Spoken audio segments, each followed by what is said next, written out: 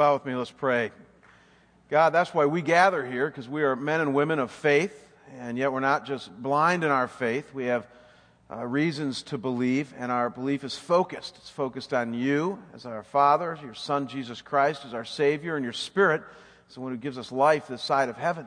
So God, as we wrestle with some truth today on a relatively touchy subject, I pray, God, that you might give us open hearts, engaged minds, and that, Lord, as always, we pray that you would just speak to us through your word. We do believe that your word is life-giving to our souls and to our minds, and we thank you for the setup that we've had in worship now. And so speak to us, we pray, in Jesus' holy and precious name. Amen. Well, about 50 years ago, there were three subjects that one didn't talk about in polite society. Do you remember what they were? Sex, politics, and religion. That's the world that your parents and your grandparents grew up with. I remember hearing a lot about it. It was a world and culture in which you didn't talk about your sex life or anybody else's. You didn't ask somebody who they voted for, what party they supported. And religion, even denominational choice, were personal and private matters. And it's amazing to me how times have changed, right? I mean, through the sexual revolution of the 1960s and the 1970s and the rise of modern-day evangelical Christianity, when Jimmy Carter in the 1970s came out and said he was a born-again Christian. And then we had the social issues like Roe v. Wade and prayer in schools that opened up the whole political arena to public debate. I mean, a lot has changed in the world that you and I have lived in. And we now live in a world in which you can talk about sex, politics, and religion until you're blue in the face. I mean, they are definitely not taboo subjects in today's culture. But think about it. As these things have become more commonplace conversations at the water cooler or at the dinner table, something has had to take their place as forbidden subjects. I mean, every culture has things that they don't want to talk about collectively in polite society. And though experts suggest quite a few things that we don't want to talk about today, what many put at the top of their list, look up here on the screen, are parenting, money, and death. I think we're onto something here. That sex, politics, and religion used to be the things you don't talk about in polite society, but now it's parenting, money, and death. I mean, folks, I realized 20 years ago when I got my first pastor position in a church that most parents didn't want anybody telling them how to parent nor discipline little Billy and Susie. Do you remember when that changed? I mean, when I was a kid growing up, if my neighbor caught me doing something in his yard, running through his yard or whatever, and he didn't like it, he'd grab me by the neck, swat me on the back behind, and then take me to my parents. And my parents didn't call family services or the cops or anything like that. They'd apologize for me, and then they'd discipline me themselves. I can't even imagine doing that to one of my neighbor's kids today. Can you?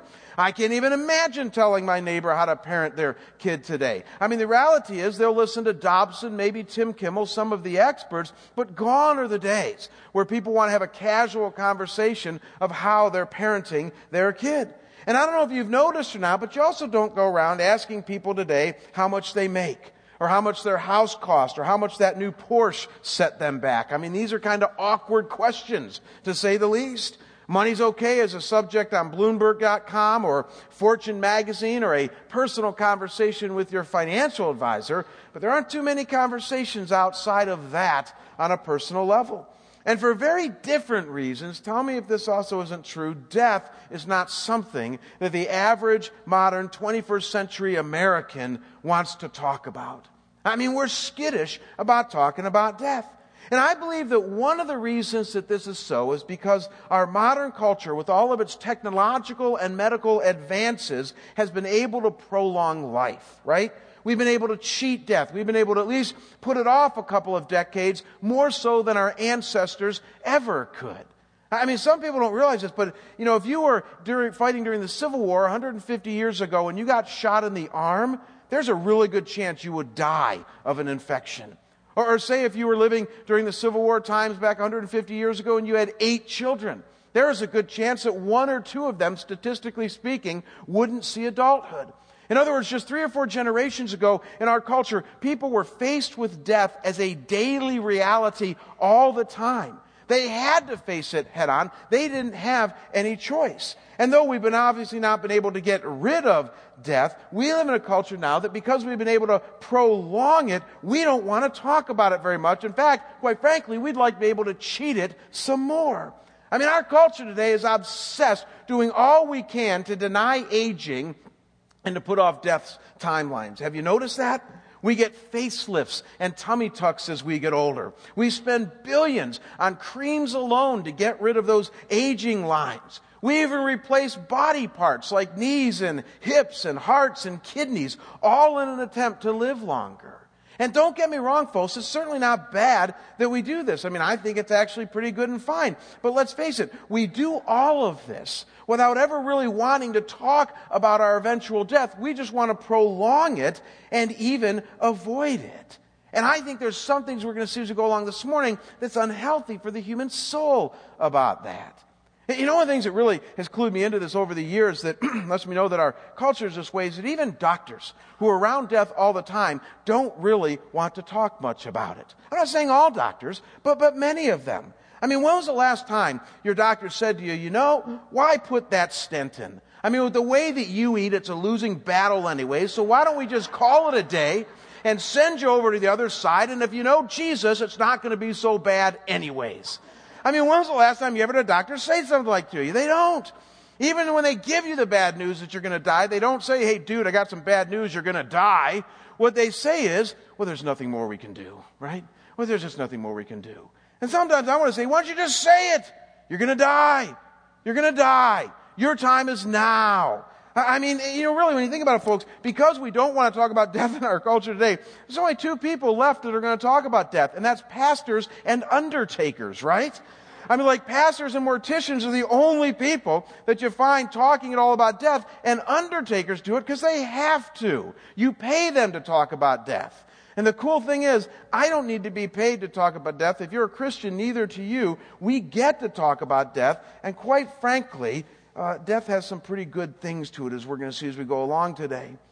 Billy Graham, the great evangelist who has never been known to be all that funny, once said something with a tint of humor in his voice that I found funny. He said this, look up here on the screen. He said, death is the most democratic experience in life because we're all going to get a chance to participate. Death is the most democratic experience in life. You're all going to get a chance to participate. If there was ever a reality-based statement, that's one. And it's a true statement. Because though you probably aren't going to hear about it being talked about at work, you're not going to hear about it on Fox News or CNN.com this week, and certainly probably not going to hear about it from even doctors and cultures today. The reality is that someday each and every one of us are going to die. But we're going to die. And it might be real soon. It might be a long way off. None of us knows for sure. But we do know that it's going to happen someday. And we might as well talk about it now so that we can deal with it when it comes. Doesn't that just seem to make sense? And thankfully, the Bible, the book that you and I rally around, doesn't shy away from this subject at all. We'd be kind of shocked if it did, right? I mean, it's a book about God and the afterlife and human beings, so if it didn't talk about death, we'd be kind of suspect. But it does talk about death. And in an ironic way, get this, the Bible tells us very life-giving things about death. Isn't that ironic? It gives us life-giving truths about this thing called death. And probably one of the most honest and forthright comments about death is found in the book that we're studying this spring here at Scottsdale Bible, the book of 2 Peter. It's not a very long statement about death, but it's right to the point, very helpful for you and me in talking about death, and it's found in 2 Peter chapter 1, verses 12 to 15. So if you brought a Bible, I want you to turn to 2 Peter 1, verse 12. We're going to read up through this verse 15. If you didn't bring a Bible, the scripture will be up here on the screen in just a second here. And let's read along. We're going to park pretty much in front of this scripture for our time today. And we're going to look at one more as we wrap up here in a little bit. 2 Peter chapter 1, verse 12. He says, therefore, I intend always to remind you of these qualities, though you know them and are established in the truth that you have. I think it's right, as long as I'm in this body, to stir up by way of reminder, since I know that the putting off of my body will be soon, as the Lord Jesus Christ made clear to me. And I will make every effort so that after my departure, you may be able to at any time to recall these things. Now, folks, it is hard not to miss the poetic and repeated theme Peter gives us here about death. He says, as long as I'm in this body, and then he says the putting off of my body is going to be soon, and then after my departure, which assumes that he's going somewhere. Don't miss this. 3 statements all about the putting off of one's body and going somewhere else, and contained in this, as far as I can see it, is a 2-part challenge that Peter gives to you and me, 2 critical things that he wants us to know about death that is more than going to prepare us for that day when it comes for you and me. And I'm going to give it to you all in one statement here now, and then we're going to break it down. And here's a statement, and that is that we need to face our own death head on with loads of hope. I think that's a challenge Peter's giving to you and me, to face your own death head on. We'll see what that means in a minute, and with loads of hope. This is why I call it life-giving. And so let's break this down into bite-sized chunks. First, notice that he's telling us that we can face our own death head on. We can face our own death head on. He says there in verse 14, he says, I know that the putting off of my body will be soon, as our Lord Jesus made clear to me.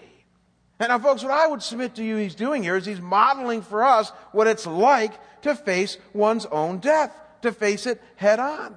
You know, it's fascinating. Bible experts actually kind of spar over what Peter is really getting at here when he says that I know that the putting off of my body will be soon, as Jesus made it clear to me. Some argue that this is through a recent special revelation that Peter was giving. In other words, Jesus appeared to him or gave him a very strong impression that he was going to die soon. That's what I think is going on here. But others argue that what Peter is referring to is a statement that Jesus made to him 30 years previous. Remember this in the Gospel of John, chapter 21, verses 18 to 19. Right before Jesus was ascended into heaven, he said, Peter, you're going to die some way along the same path that I died. And so some people argue that Peter's referring back to that statement, and he just has this impression that that time is now going to be soon, now that he's older. And we don't know exactly what Peter means here, but I think that what he's getting at here is that the resurrected Jesus told him he was going to die directly, and recently told him this. The reason I believe that is because we have other instances in the New Testament where God, Jesus, appeared directly to the apostles. In 2 Corinthians 12, we have Paul saying that Jesus appeared to him directly and gave him some special revelations. I mean, these guys were writing the New Testament. So, of course, God would appear to them at times. And I believe God did this with Peter. And yet, quite frankly, it doesn't matter.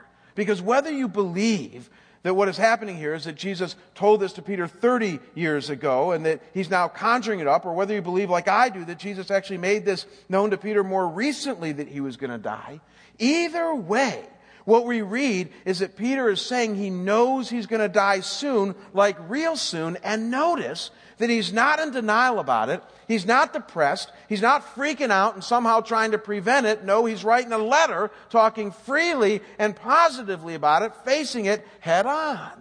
And I think there's something in this for you and I. I think there's a great challenge here in the form of some wonderful modeling that Peter is giving us to face our own death with the same honest, positive perspective.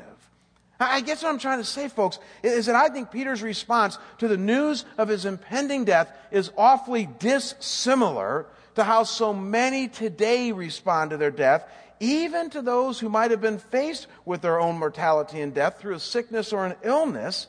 And there's a great challenge to you and me to not do that, but to face it head on without denial, without being all bummed out, and without freaking out and somehow trying like crazy to ward off what is going to be inevitable someday. And don't get me wrong. I'm not saying that we shouldn't fight to live, or that if you have a physical ailment, you shouldn't do all you can to treat it so that you might live longer years with your family and loved ones. Of course we should do that. I'm simply suggesting that there's a difference between, on the one hand, desiring to stay here and live, and even fighting to do so, and yet on the other hand, not being able to face your own death head on when the day finally comes. And I would submit to you that many, if not most Americans, and even many Christians, are really good at the former and we're really bad at the latter. In other words, we're really good at fighting death. We're not really good at facing death. And just take it from a guy who's been a pastor now for 20 years, a Christian for 25 plus years, that I've walked so many people, as we're going to see, through right up to death's door. And I've been amazed at how many of them really weren't prepared to face it head on. That anxiety and fear and terror of the unknown grip their souls, even those who know Christ and have been following Him. And it's just not the way it's supposed to be. There's a famous poet a few years back, Dylan Thomas, who said this. He said that death is about going gentle into that good night. Death is going gentle into that good night. And I think that's the mantra of Christians. That when we die, we go gentle into that good night. From this perspective, it seems like a night, but it's a good night. As we go, as we're going to see in a minute, to be in the arms of our Savior and of our Father. The first part of Peter's encouraging challenge to us when it comes to death is that you and I have the capacity to face it head on. No denial, no depression, no anxiety needed. Now, once you get this, once you get the idea that you can and should face your own death head on, the only question remains is how? I mean, how, Jamie, can we face death so squarely? I mean, what is it that could allow us to be non-denial oriented and not depressed and all that anxious about the prospect of an impending death? That's the key question. And folks, I want you to know I'm a realist here. I really am. I mean, I know most people, even many Christians, are very fearful of death. I've walked people right up to its door. My first pastorate, I walked a 28-year-old man with AIDS right up to the door of his death. And my last pastorate, a 39-year-old woman dying of cancer who had an 8-year-old son right up to the door of death. Right before I left Cleveland, I journeyed with an older man who had ALS right up to the door of death, and countless others. I mean, I've been there, and I know that there are some people who are very fearful of death itself, others fearful of the process of dying, still others who had kind of a quiet reserve based on a lot of unknowns. And yet it's certainly not uncommon for people to feel anxiety, even terror, and that's what makes it so hard to face death head on. And so in light of this, I want to share with you a second key thing that I believe Peter is getting at here, that I believe was the blaring background noise of the entire theology of death that surrounded him in the Bible, something that can add a tremendous amount of peace and courage as you and I face our own death someday. And here it is, look up here on the screen, and that is to learn to approach death with an assurance of your eternal destiny. You can do this. You can learn to approach your death even now if it's years and years away with an assurance of your eternal destiny. And I promise you, if you can do that, you can go into that gentle night, as Dylan Thomas writes about. And that's exactly what I believe Peter is getting at here. He's challenging us to develop a theology, a deep, strong, abiding surety of death, of where we're going and why. To be sure, I want you to look again at the passage before us here that Peter writes about here. And his word choice of describing his death contains the clues for you and I. It's very interesting, if not revealing. Look again at verses 13 to 14. He says, "For as long as I am in this body," and then in verse 14 he says, "Since I know that the putting off of my body will be soon." And so don't miss it twice there. He mentions this idea of a body that he's right now in, that he's going to be putting off soon. Very interesting picture. The Greek word that Peter uses for body here, that he wrote in the original language that he wrote this in, is the Greek word skenoma. Skenoma. A fascinating word for Peter to use. It's not the usual Greek word that the New Testament writers use for body. That would be the Greek word soma. We have a youth group here or a singles group called Soma. It used to be called Soma North when it was at the North Campus. It means body of Christ. Peter didn't use that word for body here. He uses that word skenoma, which is a more rare word that, get this, literally means tent or dwelling. It carries with it the idea of some kind of outer structure. Picture that, some sort of external housing that serves to protect what dwells in it. A tent or a house. And so the question becomes, well, what dwells in this tent or this external housing, Peter, that you're about to put off? And we know what he's thinking because in his first letter he mentions it, and then in the next chapter that we're going to get to in a couple weeks, he mentions it, and that's his soul. His soul. Don't miss that immaterial, eternal part of him that makes him in the image of God, his soul. That's what he's saying lives in this outer tent, this body. And folks, theologians call what Peter is talking about here a body-soul dualism, or a body-soul-spirit triad if you factor in some other scriptures. But it basically gets you to the same place. It simply refers to the fact that all human beings, because we are made in the image of Almighty God, are both material as well as immaterial in nature.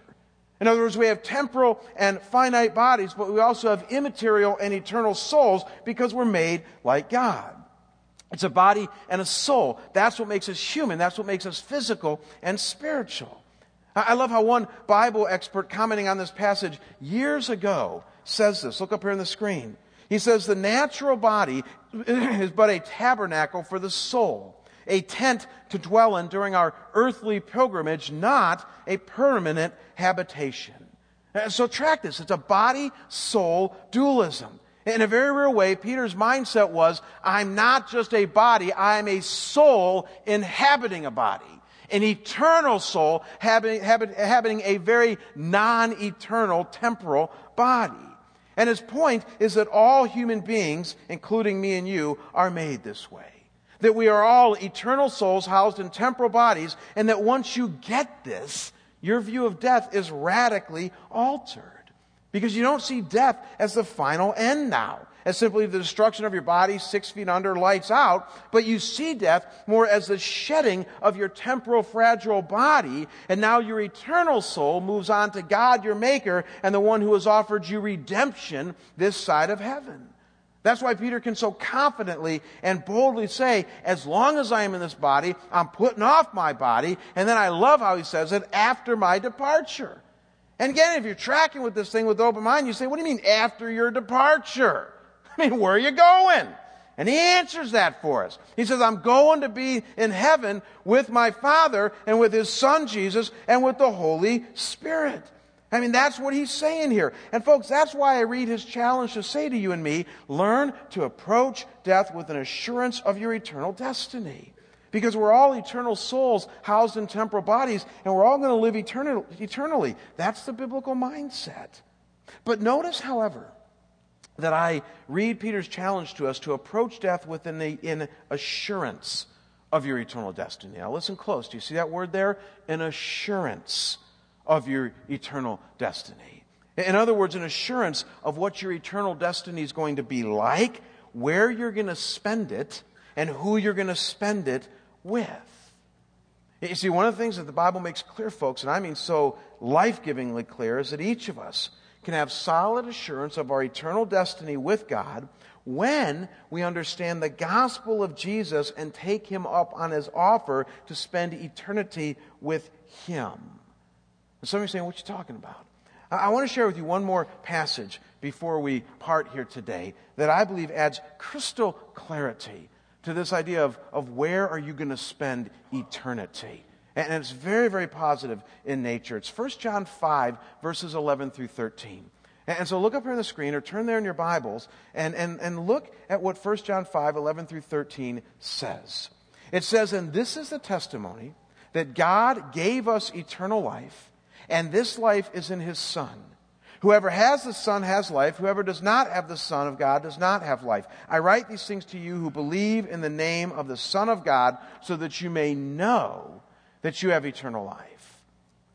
Think about that last phrase there. I write these things to you who believe in the name of the Son of God, so that you may know that you have eternal life. Link together right there in your mind, believe and know.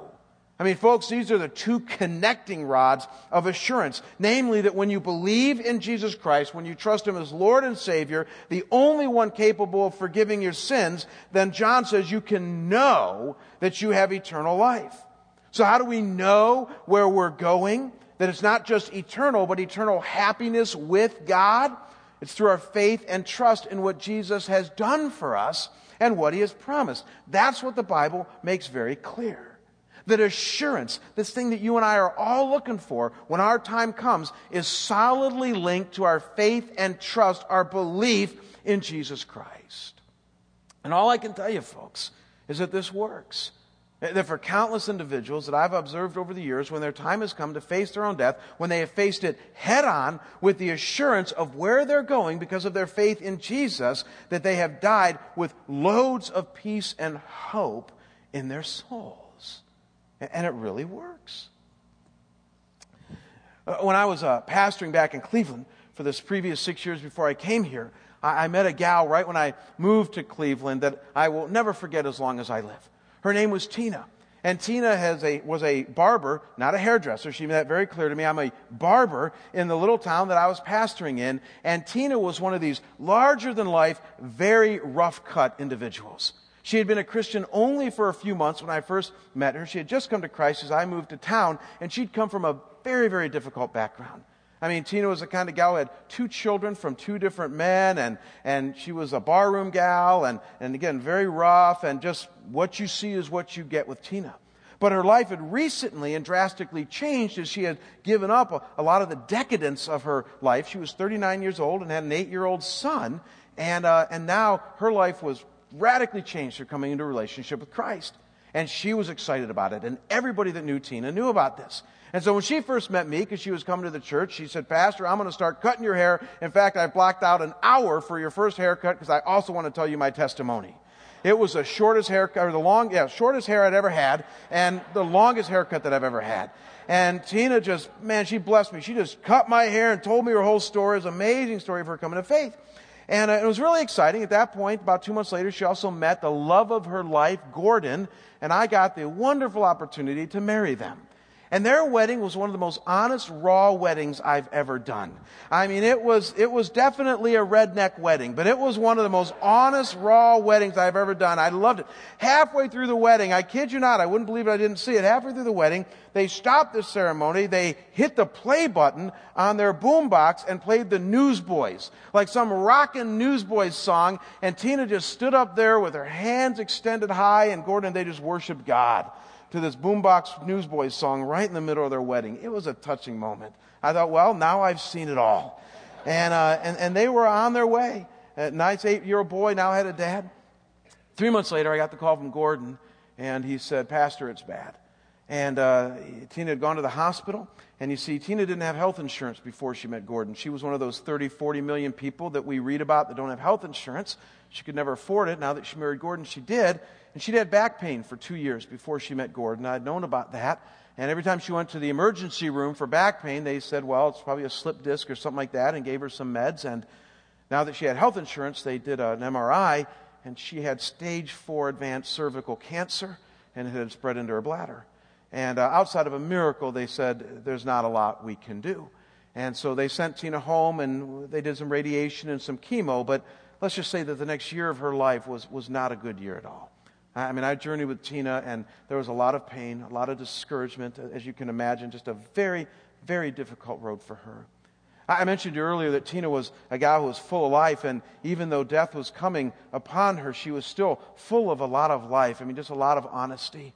I'll never forget one moment when I went to visit her. We would spar back and forth because she didn't accept lightly the little, Christian things that I threw around her. She would always fight me on and fight back. And one day I said something to her in a very challenging mode, and I turned my back for a second, and I caught out of the corner of my eye that she had given me a gesture that you give to people when you drive. Do you all know what I'm talking about? I mean, I was shocked. I really couldn't believe it. I said to her, did you just do what I thought you did? And she said, I'm mad at you. I said, well, I know you're mad at me, Tina. I said, but in 20 years, I've never had somebody do that to me in a pastoral context. I said, maybe on the road, but I said, you got guts. I said, you just did that to your pastor. And she said, well, I'm mad. And she said, and by the way, I see you more like my brother who is a pastor, which I thought was kind of cool. And she said, and I do that to my brother all the time. And so I thought, okay. About a month later, I went to see Tina, and this time I brought an elder with me, and I did.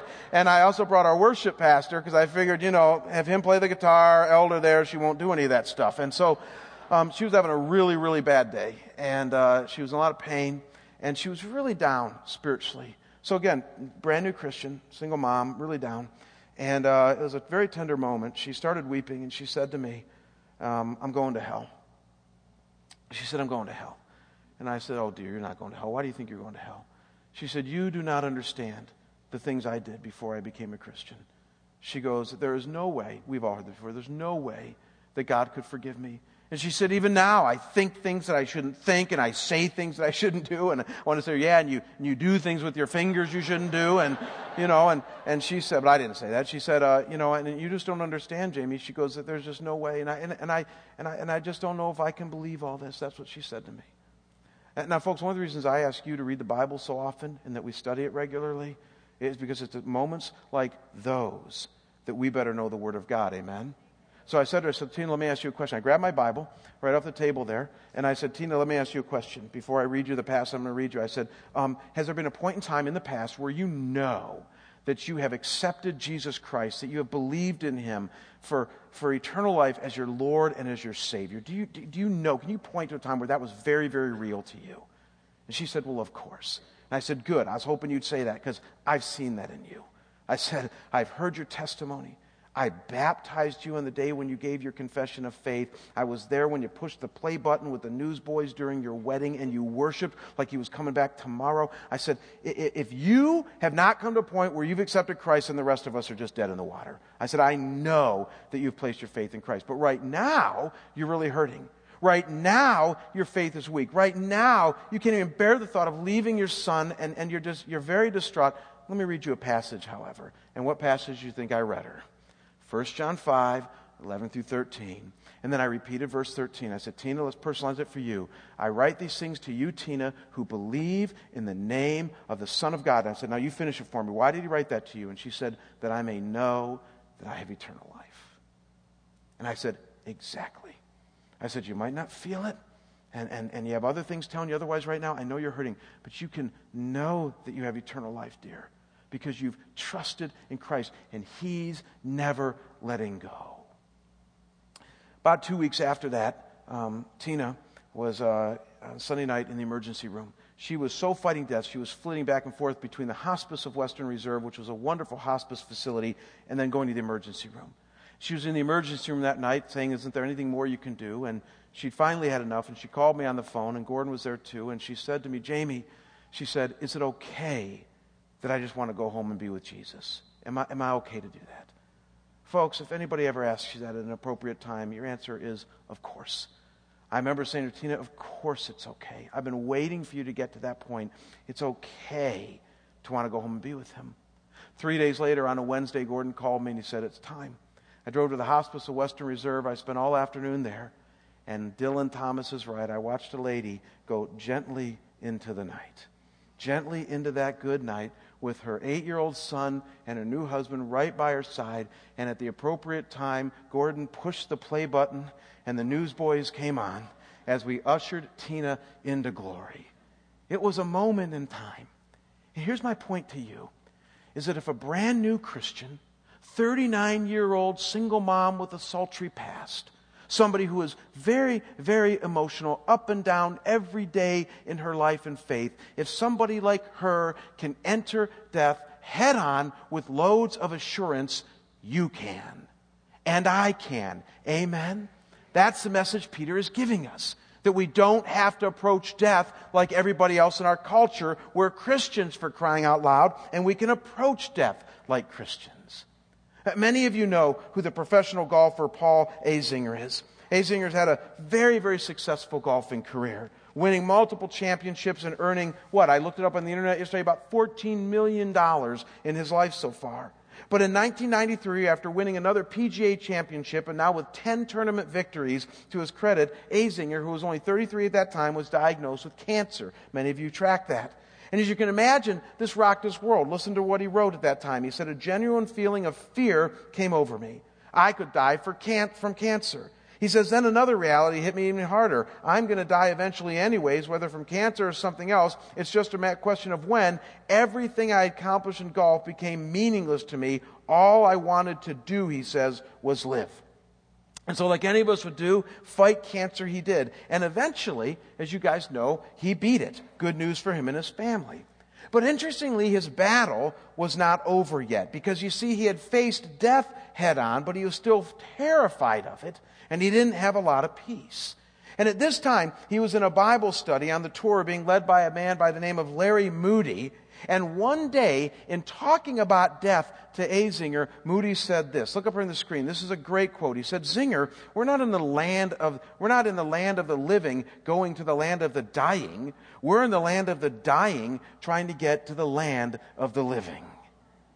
Azinger says at that moment, his entire perspective changed. He realized that his mindset, even as a Christian up to this point, had been that I'm kind of in the land of the living looking to die some way. And he said, no, now I see it for what God intended it to be. I'm in the land of dying. Those who are dying, this world is wasting away. I'm trying to get to my final home, the land of the living. And it was at this point that he began to understand that death doesn't need to be denied, feared, or even avoided interminably. In fact, listen to what he would eventually write. These are life-giving words. Look up here on the screen. He finally concluded, I've made a lot of money since I've been on the tour, and I've won a lot of tournaments, but that happiness is always temporary. He says the only way you will ever have true contentment is in a personal relationship with Jesus Christ. I love how he ends it. He says, I'm not saying that nothing ever bothers me and I don't have any problems, but I feel like I found the answer to the 6-foot hole. Isn't that great? I feel like I found the answer to the 6-foot hole. And so the question I want to leave you all with here today is if you found the answer to the 6-foot hole. I think that's the question that all of us need to contend with in life. Because Billy Graham's right. Let's go back to the beginning. Someday, all of us are going to get to participate in this thing called death. That's a given. We have not been able to find a solution to this thing called death as far as keeping these temporal bodies alive more than 80, 90, maybe 100 years, right? And the reality is all of us are going to die someday. That's just a given. But we still have the answer to the 6-foot hole problem. And that is, what is your eternity going to be like? And who's it going to be spent with? And how can you know that for sure? And through the eyes of faith, what the Bible says to you and me as we engage our heads as well as our hearts with God is that if you have come to a point in your life where you've accepted Christ as your Savior and Lord, and where you walk with Him on a daily basis, you can have assurance of where you're going and why. I love asking people, in a more intimate moment sometimes, that if you were to die today, where would you go and why? And what blows me away is how some Christians, isn't this true how they respond? They'll say, well, I'm going to heaven. Okay, that's good. That's answer number one, right? But why? And what's the number one answer that even many Christians give? Well, because I'm a good person, right? And I go to church. And I serve at the Salvation Army, and I work in a soup kitchen, and I'm a pretty good guy to my neighbors, and they all know me as Christians. And I sit there and go like Pammy's doing right now, I just go, how do you say it nicely? Like, wrong answer. But you just go, no, that's not true. That's not true. That's not correct. I mean, the reality is that might all be true. You might serve in a soup kitchen, you might be a very nice person, all that other stuff. But the reality is you can do that before you know Christ, right? Think about that. I mean, there's lots of people who don't like God that are out there doing very nice things for other people, might be pretty good people. No, the reality is that you're going to heaven if you're a follower of Jesus because He paid the price for you on His cross. And it's because of what He did for you and I that we have eternal life. I write these things to you who believe in the name of the Son of God so that you may know that you have eternal life. Let's pray. Father, if I don't miss my guess, there are some of us here today that need to do some business with you when it comes to the assurance that we have of our death. And so, Lord, right where they sit right now, there might be some who've been coming to church here for a while, maybe even brand new to the church here, and they've thought they were a Christian all these years because in America, if you go to any church and are a good person, you're considered a Christian, but maybe they're starting to see otherwise now, Lord. Maybe they're starting to see that what makes us Christians and followers of Jesus is when we have a personal, intimate relationship with Jesus that means we've come to a point in our life where we've recognized our sin and are ready to accept Jesus as Lord and as Savior. So, Lord, if there's somebody that's ready to do that here today, then right where they sit, they just simply pray this in their heart of hearts. They say, oh, God, thank you for loving me and making me. Thank you that you put me on this earth for the allotted time that I have. And Lord, I realize, because I feel the separation, that I'm sinful and fallen. And that I know I need forgiveness. I know that I need to establish a relationship with you. And so, God, I thank you for sending Jesus. And that He is my sacrifice. He is the one who brings me to you through His death on a cross. And I receive Him right where I sit right now as Lord and as Savior. And thank you for the assurance of eternal life that I can't have. And I want to walk with you the rest of my days.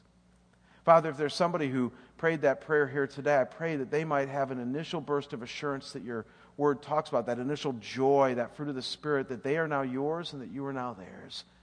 And that now for all eternity, nothing can change that. Father, for the rest of us who might be struggling with our faith, who might be Tinas in this world, that are realize that someday we're going to die, but we're just terrified of the prospect or the process.